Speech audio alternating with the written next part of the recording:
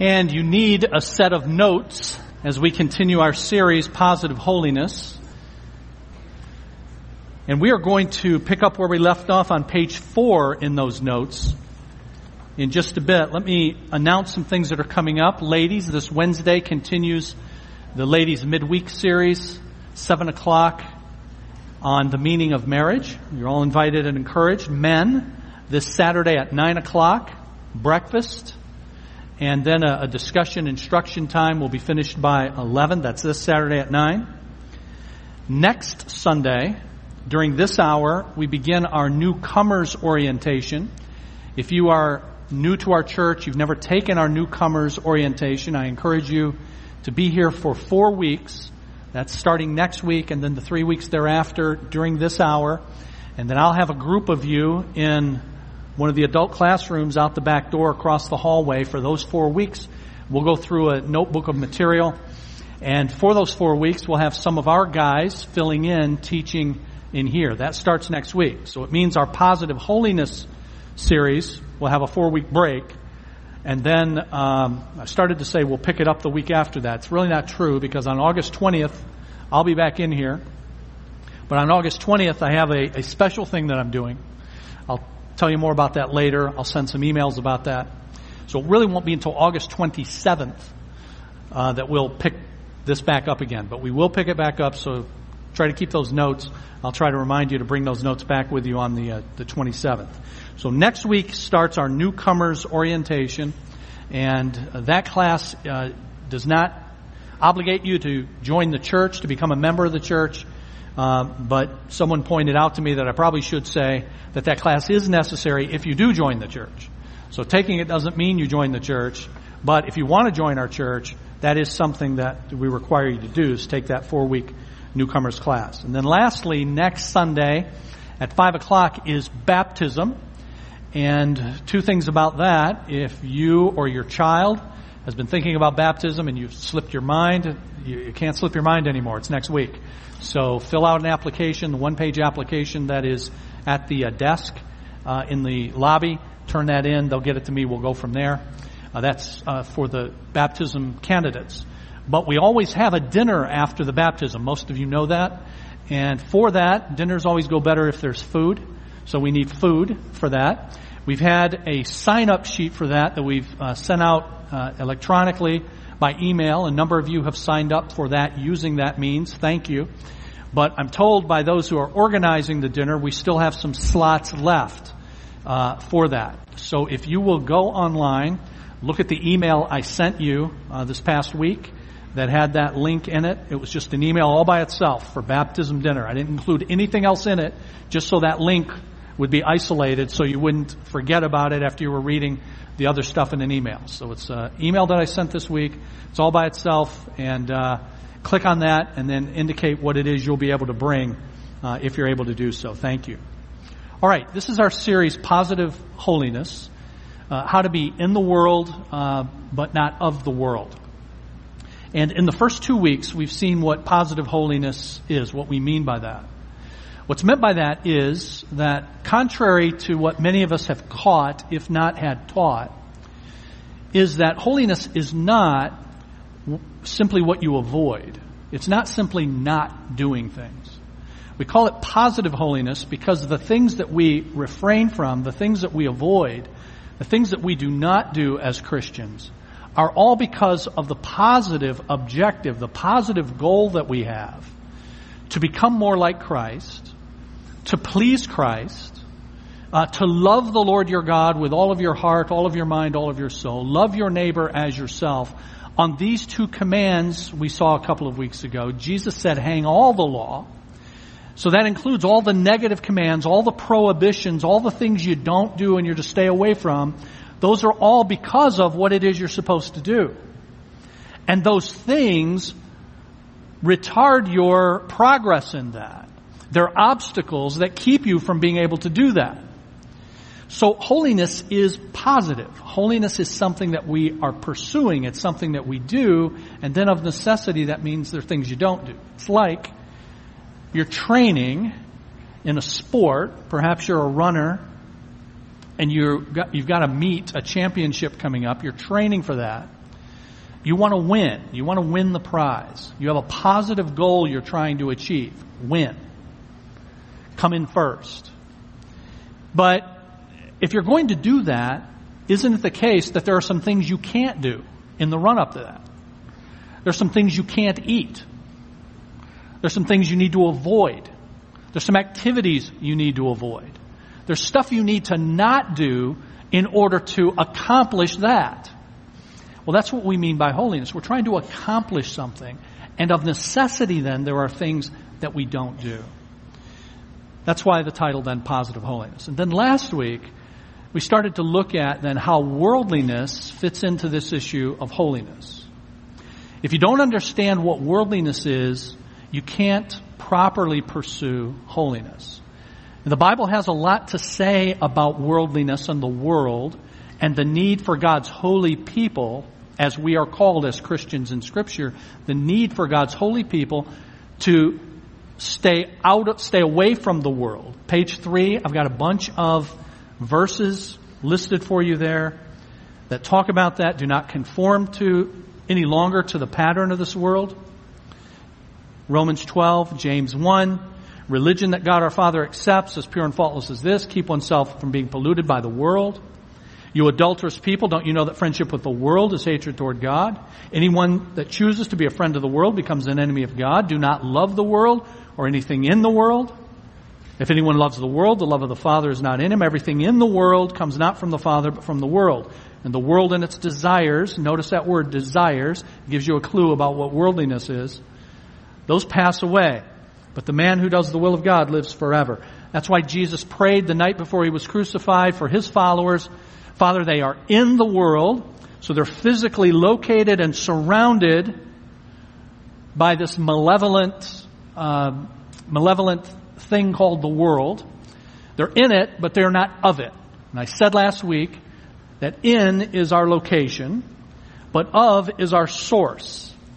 And the world is not to be the source of what makes Christians tick, what makes Christians do what they do and avoid what they avoid. So then down toward the bottom of page 3, a long definition of the world as this system that's opposed to God is the thoughts, opinions, maxims, speculations, hopes, impulses, aims, aspirations at any time current in the world, which at every moment of our lives we inhale, again inevitably exhale. So it's all around us. It's the air we breathe. And last week I gave some definitions, and I want to try to succinctly put those together, and then we move on page 4, okay? I gave some definitions that you have to have and you have to understand if you're going to get this issue of holiness and worldliness straight. Here's one, culture. Culture. What do we mean by culture?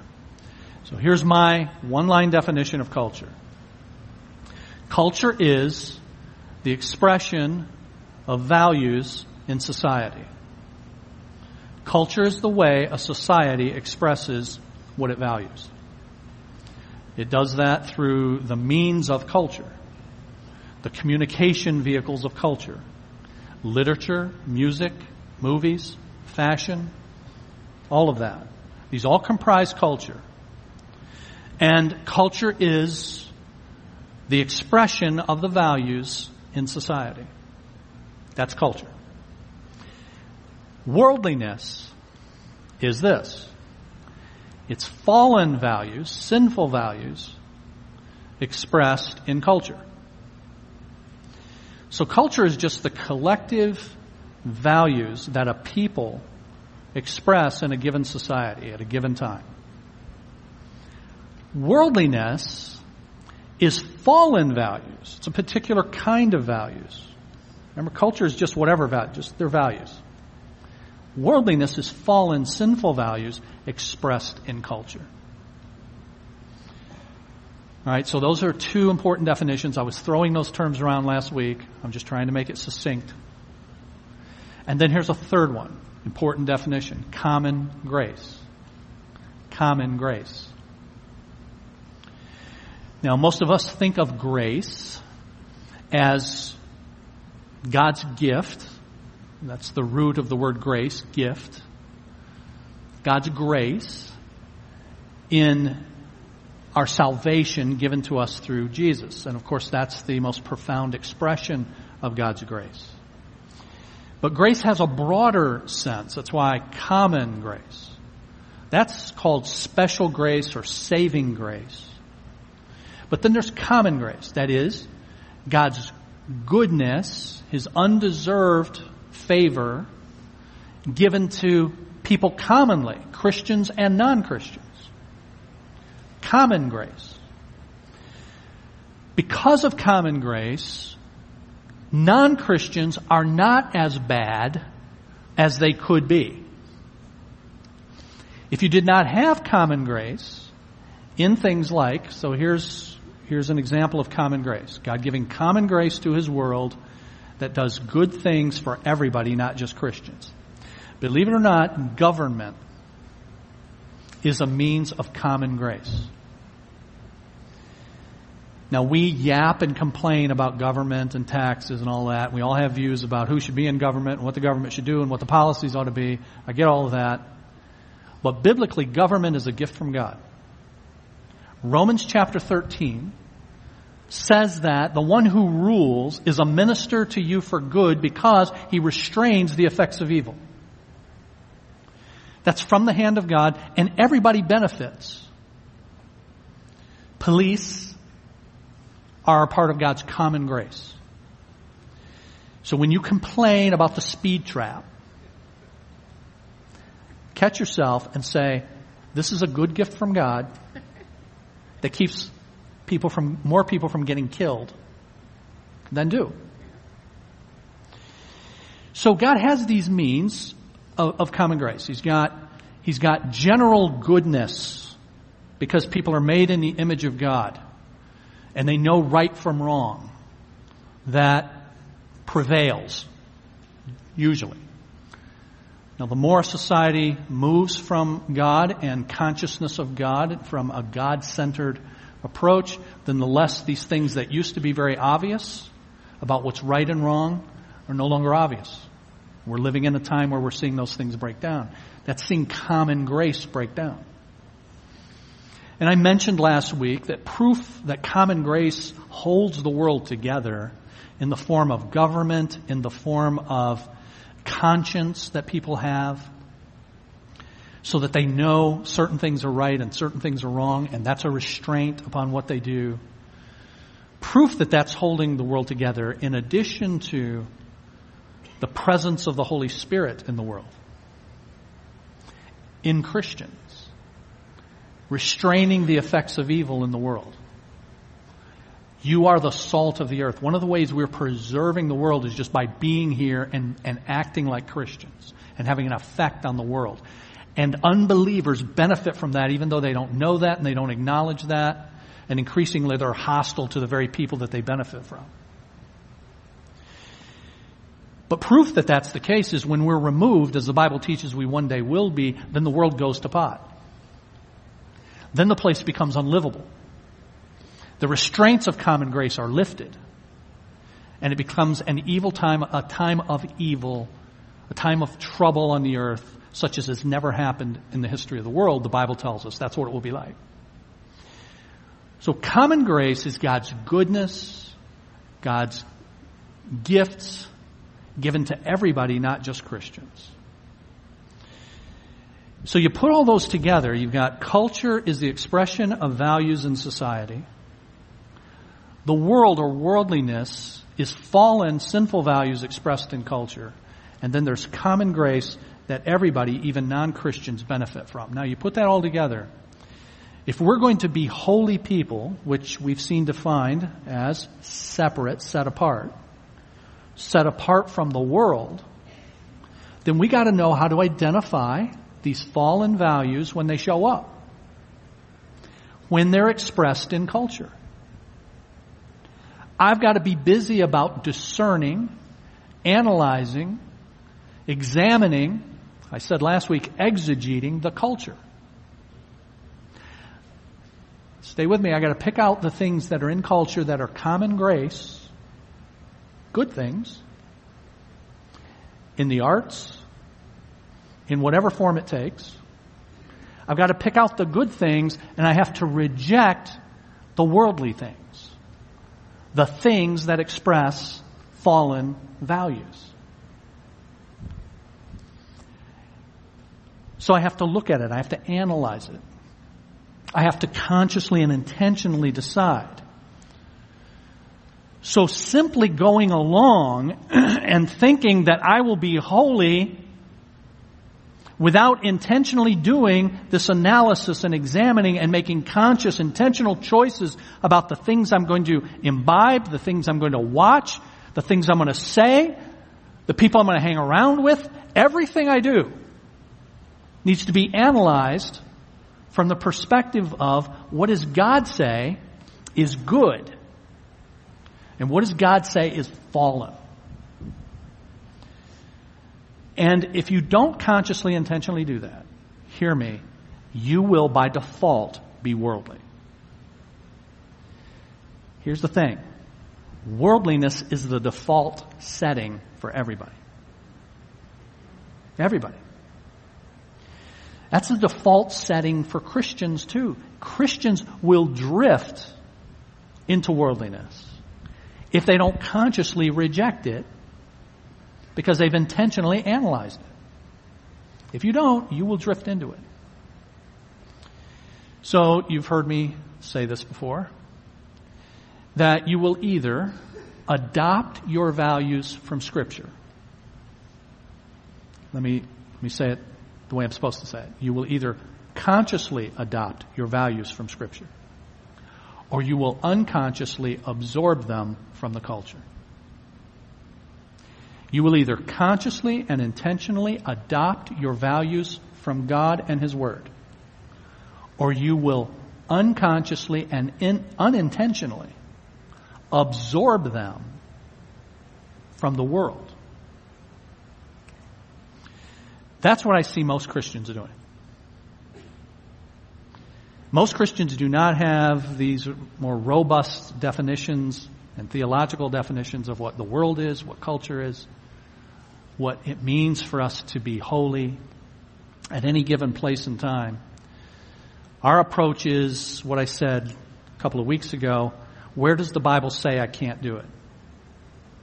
And if there's not a verse that explicitly says felony home invasion is a sin,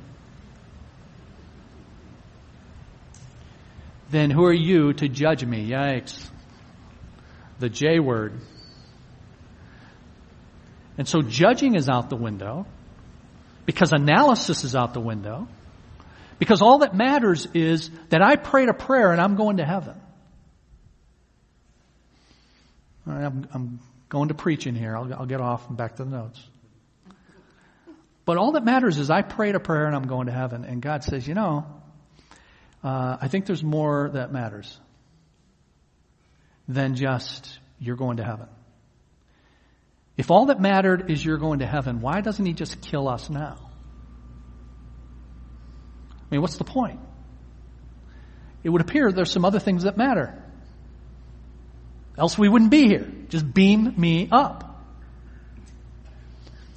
God leaves you here. That in itself tells you that there's more to what God wants and commands from us than just determining, did I pray a prayer and I'm going to heaven?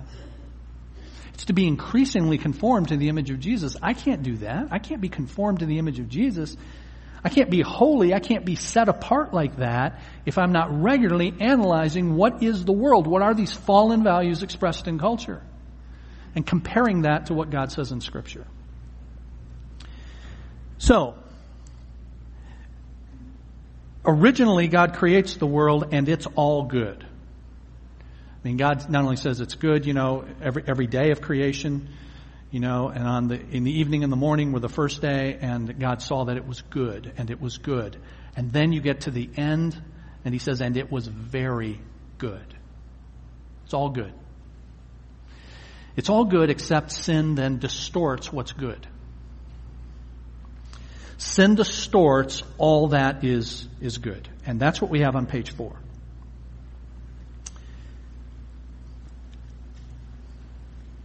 And then the fall, middle of page 4.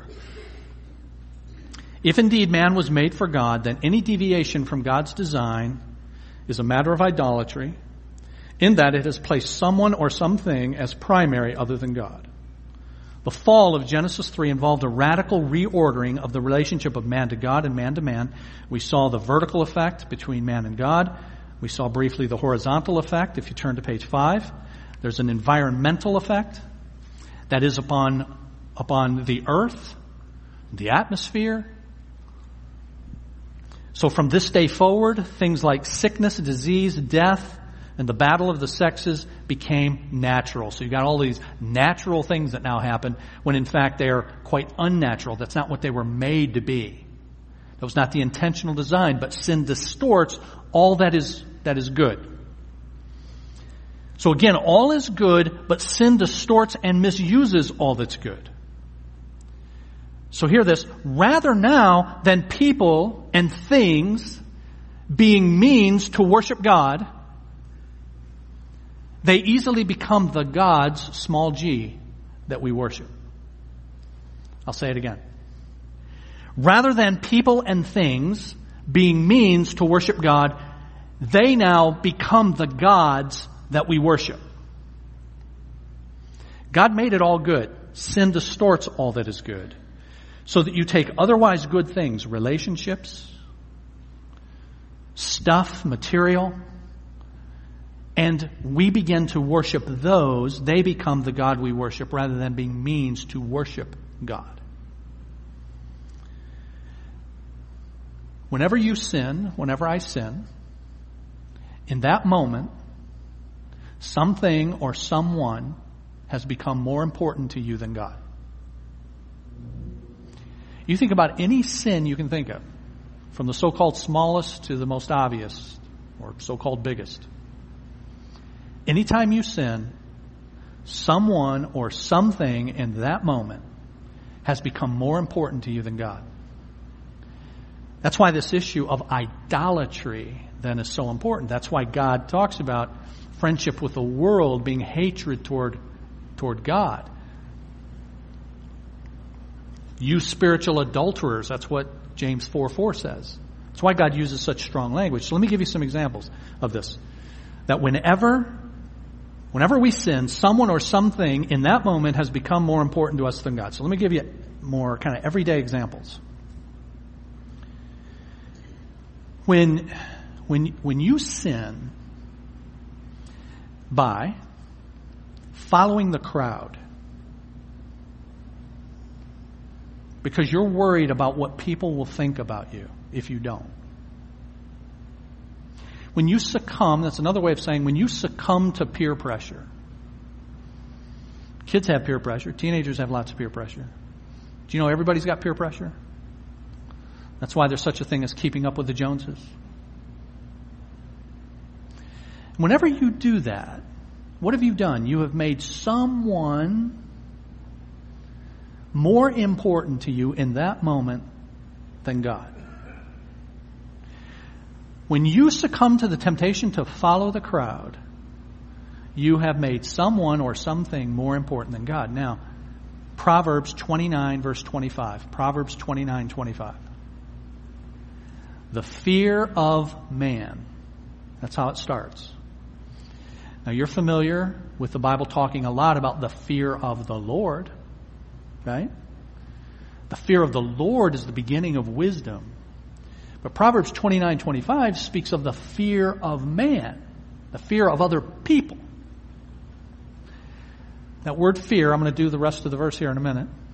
Don't look it up until I'm done.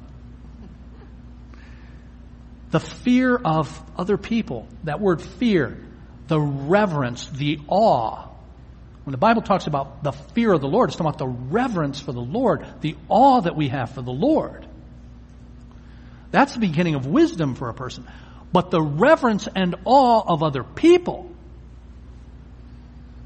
will prove to be a snare. Proverbs 29:25. That one verse covers peer pressure, keeping up with the Joneses, all of that. Because you revere, you are in awe of what other people think. And you can tease that out And in that moment, when you're more concerned about what people think, therefore, yeah, I'll do it. Yeah, I'll engage in it. Yeah, I'll say it. Yeah, I'll lie about it. I'll lie about it. I'll exaggerate it to make myself look better. Why? Because I have this reverence for what these people think about me. And in all of that, in the moment you do that, someone or someone's has become more important to you than God. It's an act of idolatry when you do that. Likewise, we just completed a couple of series earlier this year. One on anger, how to be good and angry.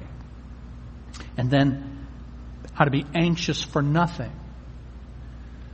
Anger is this good thing, the ability to be displeased and then act upon an appropriate displeasure with something that's wrong. That's a God-given gift.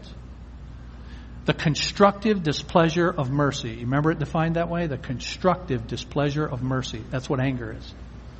But then sin distorts that, so that it becomes the destructive displeasure. It's still displeasure, but of self-centeredness. Now this good thing that God gives, sin distorts in an idolatrous way. Same thing for anxiety. Anxiety is an inappropriate response to the circumstances. We saw that. It's the ability to be vigilant, to hold vigil. Coming from Genesis 2:15, God made us with the ability to do that. Adam was supposed to be able to do that. When a talking snake shows up in the garden, he's supposed to be holding vigil. He's supposed to get anxious, rightly anxious, and then take action. But he doesn't. He's passive when he should be active. Sin distorts this God-given thing, so that we turn it inward rather than this being used as a means to bring glory to God and protect other people, which is what it was intended for. We now turn it inward and it's all about us and worry about what's going to happen to us. Someone or something has always become more important to God in the moment that we sin. Now, with all that, I am a much bigger sinner than we thought, aren't we? You know, one of the reasons that we take the grace of God for granted as much as we do is because we don't understand how deep sin runs. Lord, if that's all true, if that is all true, and by the way it is, then who can stand? No one. Apart from God's mercy, apart from God's grace to us and His continued work and the continued vigilance, the continued obedience, the continued work that we are to exert in order to learn of God and to follow God. Otherwise, you will just slide into worldliness. So page 5.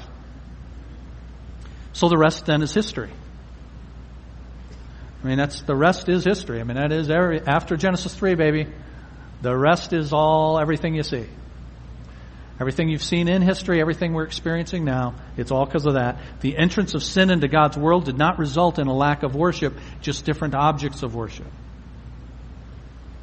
Therefore, idols rule the sinful human heart. These idolatries are generated within, and they are impressed on us from without. 1 John ends in a way which at first glance is quite curious. This is the last verse of the letter of 1 John. Dear children, keep yourselves from idols. And the word idol and idolatry is not mentioned in the 105 verses of the letter of 1 John prior to that last verse. So one might wonder what, if anything, that ending has to do with the content of everything that John has said in this letter. And yet a closer examination reveals that the letter of 1 John is really could be said to be about idolatry. David Paulison says this: John's last line leaves us with that most basic question which God continually poses to the human heart. Has something or someone besides Jesus Christ taken title to your heart's trust, preoccupation, loyalty, service, fear, and delight? It is a question bearing on the immediate motivation for one's behavior, thoughts, and feelings. In the Bible, the motivation question is the lordship question.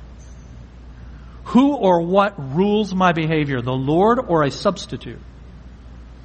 The undesirable answers to this question, answers which inform our understanding of the idolatry we are to avoid, are most graphically presented in these passages in 1 John that speak of the flesh and the world and the devil. Now you see toward the bottom of page 5 there.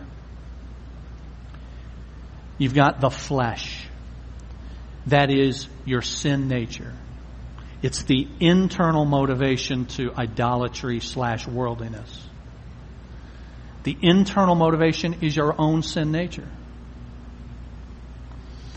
If you don't have a sin nature, then what's external to you, which is what's next here, the world, that air we breathe, all of that stuff that's around us, if you don't have an internal sin nature, then that stuff can't appeal to you. Do you know that? This is why Jesus could not sin. There was nothing within Jesus to which the world could appeal. Satan tried, but without success. Tempted in all points like we are, yet without sin. Jesus had no sin nature to which any of that could appeal.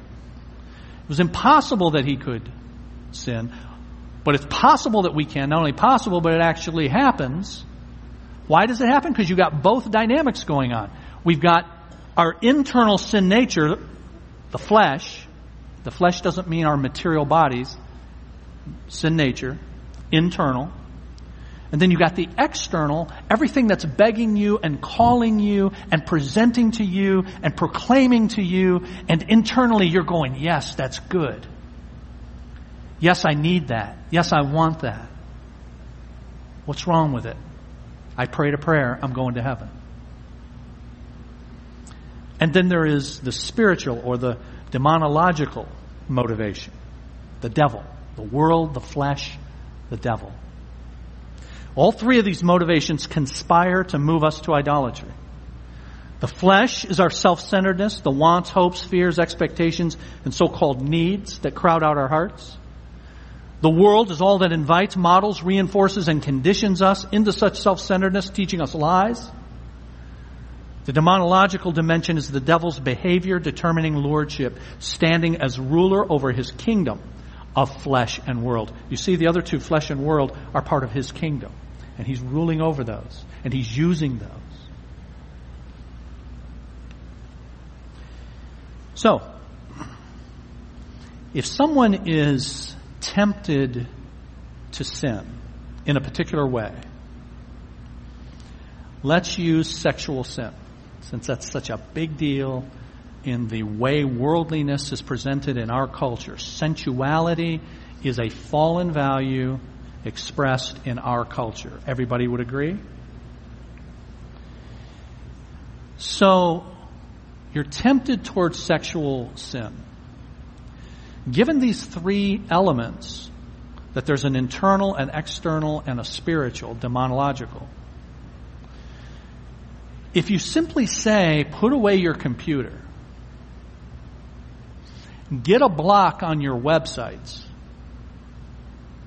then which of those three have you dealt with? Which of the three have you dealt with? You've dealt with number 2, haven't you? You've dealt with the external. You've dealt with the thing that's inviting, the thing that... Now, I'm not saying don't do that. Quite the contrary. I'm saying do that. But I'm saying if that's all you do, then you haven't dealt with the internal thing to which the external stuff actually appeals. And here's what you'll do. You'll do one of two things. You'll either get drawn back into it, or you may lock yourself up so much, if that's even possible in this day of the ubiquitous technology and your phone, and you put locks on your phone, and you give your spouse the password to the phone, and you try all that, and that's all fine. But there are lots of ways to get around all of that. The sinful mind is ingenious. So you'll either find yourself trying to get around it and successfully doing so, or maybe you'll lock yourself up so much that you're not able to get to it. You stop that form of idolatry, but your heart has not been changed. So you simply replace that form of idolatry with a different one. Until the heart is dealt with, you haven't dealt with sin. Until the heart is dealt with, you haven't dealt with the root. You haven't dealt with the idolatry. So rather than being vulnerable to replacing one idolatry with another idolatry, what has to happen is we have to replace one value, one set of values, one set of desires with another. You replace that ungodly set of desires with a godly set of desires. Now you've gotten to the root. Now your behavior, your external behavior changes. Now Satan still will tempt, but he's got less to work with. If your heart is fixed on those things, how are you going to get that?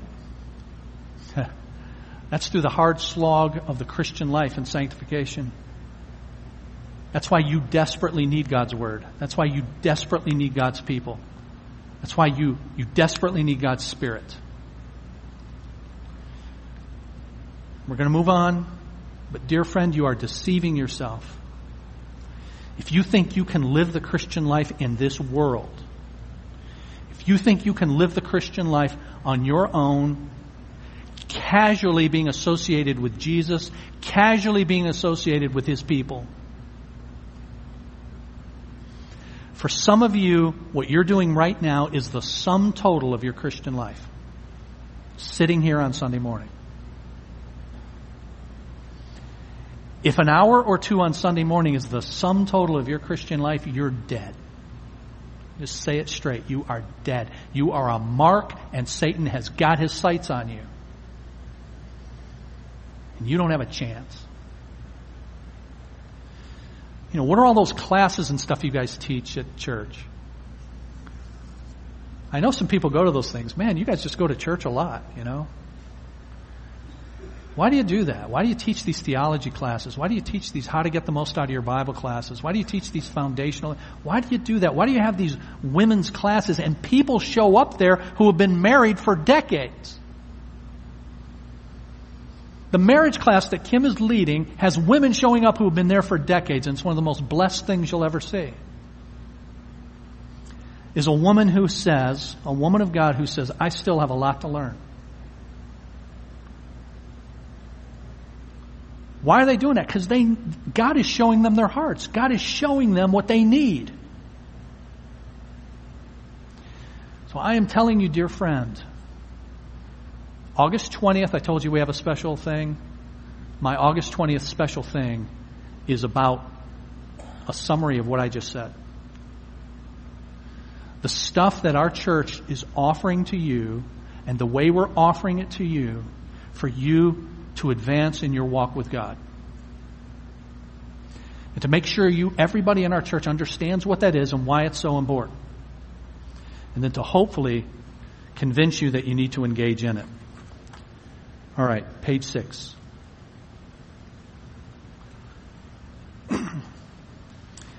So if I'm going to be holy, set apart from the fallen values that are expressed in culture, that is the world, and yet I'm in the world and I'm surrounded by all of this, it's going to require courage. It's going to require the ability to say no. It's going to require the ability to say, I've got something better. And I am absolutely convinced that what I have and what I'm following is better. Even if it's not going better for me at the moment, and maybe for the rest of my life. It doesn't look like it's better, maybe. Maybe my circumstances are really lousy. And yet I'm absolutely convinced that what I have is better than what you've got.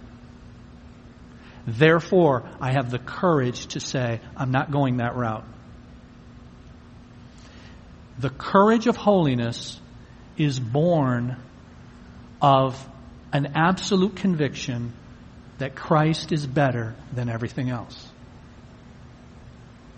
And if you don't have that, then you will look with longing eyes at what the world is doing. And you'll say, what's wrong with it? Just a little bit. Why can't I? I really want to. Why does everybody else get to? And on it goes. The courage of holiness means you're convinced, absolutely have this conviction, Jesus is better than everything else and anything else that the world has to offer. If you're going to have that, you got to be able to take every thought captive. Your mind has to be able to filter out the lies of the world, and your mind has to be able to combat those things with truth from God's Word. Many Christians fail to stand up for truth in their words and actions because they fear the opinion of the world. Although there are a number of reasons for our fear, we might be exposed, we might be mistreated. The most common is we'll be rejected or ridiculed. The Bible calls this the fear of man. It warns against it, as I've mentioned in Proverbs 29. If we are not firmly convinced of the absolute rightness of our cause, we will not have the courage necessary to resist being squeezed into the world's mold. In order to live against the grain of the culture, against the grain, the believer must know and believe that the world's perspective is radically distorted. The values of the world are a distortion of God's original intention, and because its values are not consistent with the real world of the Creator, they cannot be lived out without disastrous consequences. Because the world is living on the, I say here, borrowed capital of the biblical worldview, but the other day I said the stolen capital. Because they're living according to the stolen capital of the biblical worldview. The whole facade that the world has propped up, it can't hold. They can't live without the truth, ultimately. This is why, this is an aside, but as dark as the culture is becoming, here's the way I see it. I see the darkness of the culture as a great opportunity for the light. Because there are a lot of people who are immersed in the darkness of the culture, and they get to the end of that road and they see that it's a dead end. So it offers an opportunity if we truly are light. But if our churches are not going to be holy churches, if our churches are going to be mimics of the world, we got nothing to offer. We're no lighthouse to anybody.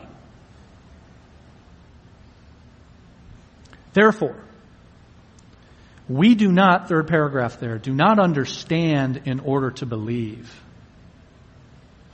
But rather, as Augustine said, I believe in order to understand. You see, once you believe, your eyes are opened. And now you understand. That is, once you're a Christian, now you see with new eyes. Similarly, Blaise Pascal said, the heart has reasons of which reason knows nothing. Or as stated in Psalm 36:9, in thy light, Lord, shall we see light.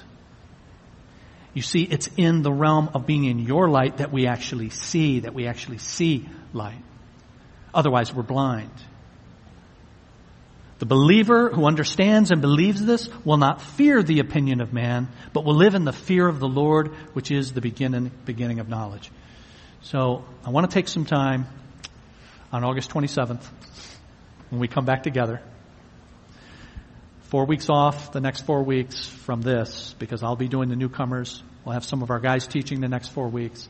August 20th, I'm going to do that single session. And then August 27th, we'll pick up here. Okay? All right, let's pray.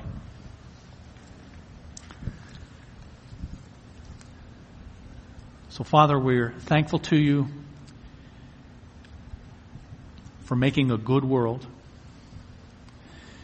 And yet, Lord, without your word, your good word, your truthful, accurate word, describing to us your intention for that world and what's gone wrong with it, we wouldn't know. We would grope around in darkness. We would not know that this world is not as it was intended to be. But you've given us all the instruction we need about who you are, about who we are, about why you created your world as you did, about how we're to use it, about what's gone wrong with it, about what it is that allows our hearts to be pulled away from you and to lesser things and persons. And Lord, our hearts are veritable idol factories. We can create these idols out of anyone or anything, and we do so regularly. So Lord, all of this reminds us of how desperately we need you, how desperately we need to regularly be in communion with you and with your people through your word, by your Spirit. Help us, if nothing else, Lord, to see that and to avail ourselves of the opportunities that you grant us to learn of you and to become like you. We ask you, Lord, to go with us this week as we live in the world, to not be of the world. May you be pleased. We ask you to protect us. And we ask you to bring us back together next Lord's Day. We pray in the name of Jesus. Amen.